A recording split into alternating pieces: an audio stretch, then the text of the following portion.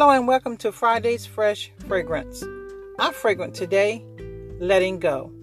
Isaiah 43, 18, 19.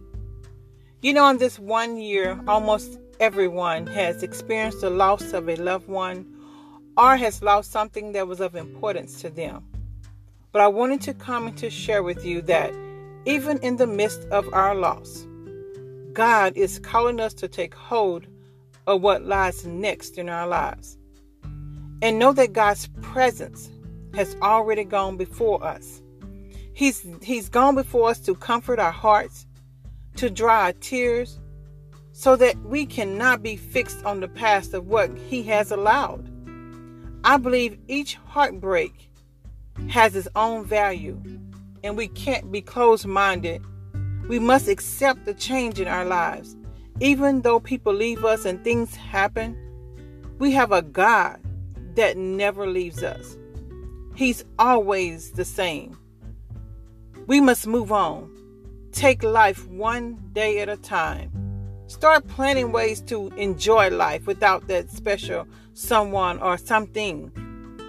Enjoy what God is trying to move us to, trying to take us, keeping us from staying in the past too long.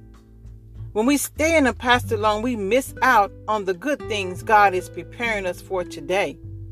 I truly believe it's okay to feel sad, to feel like giving up, to feel like all hope is gone, feel like you have no one else. But we can't stay there too long. We can't stay in that place too long. God is ordering our steps. God can and He will give us grace to accept what we cannot change. And with that same grace, He will empower us to learn how to cope with these changes that we have in our lives. God's grace empowers us to continue to experience the change with His help. Our faith teaches us to trust Him. Remember, God doesn't change, but His methods of ministering to us does. Every pain, every trial, every heartbreak, God's teaching us new ways of accepting His grace and showing us how to get through what we're going through. God is working on our behalf. And we don't have to, He won't put no more on us than we can bear.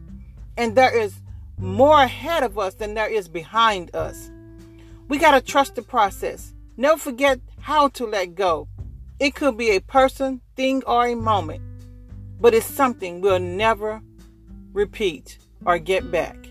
So, Father, in the name of Jesus, Lord, help us to let go of things we cannot change, Father. Allow your spirit of peace, hope, and love to give us what we need in this season. Amen. As always, be blessed and be a blessing.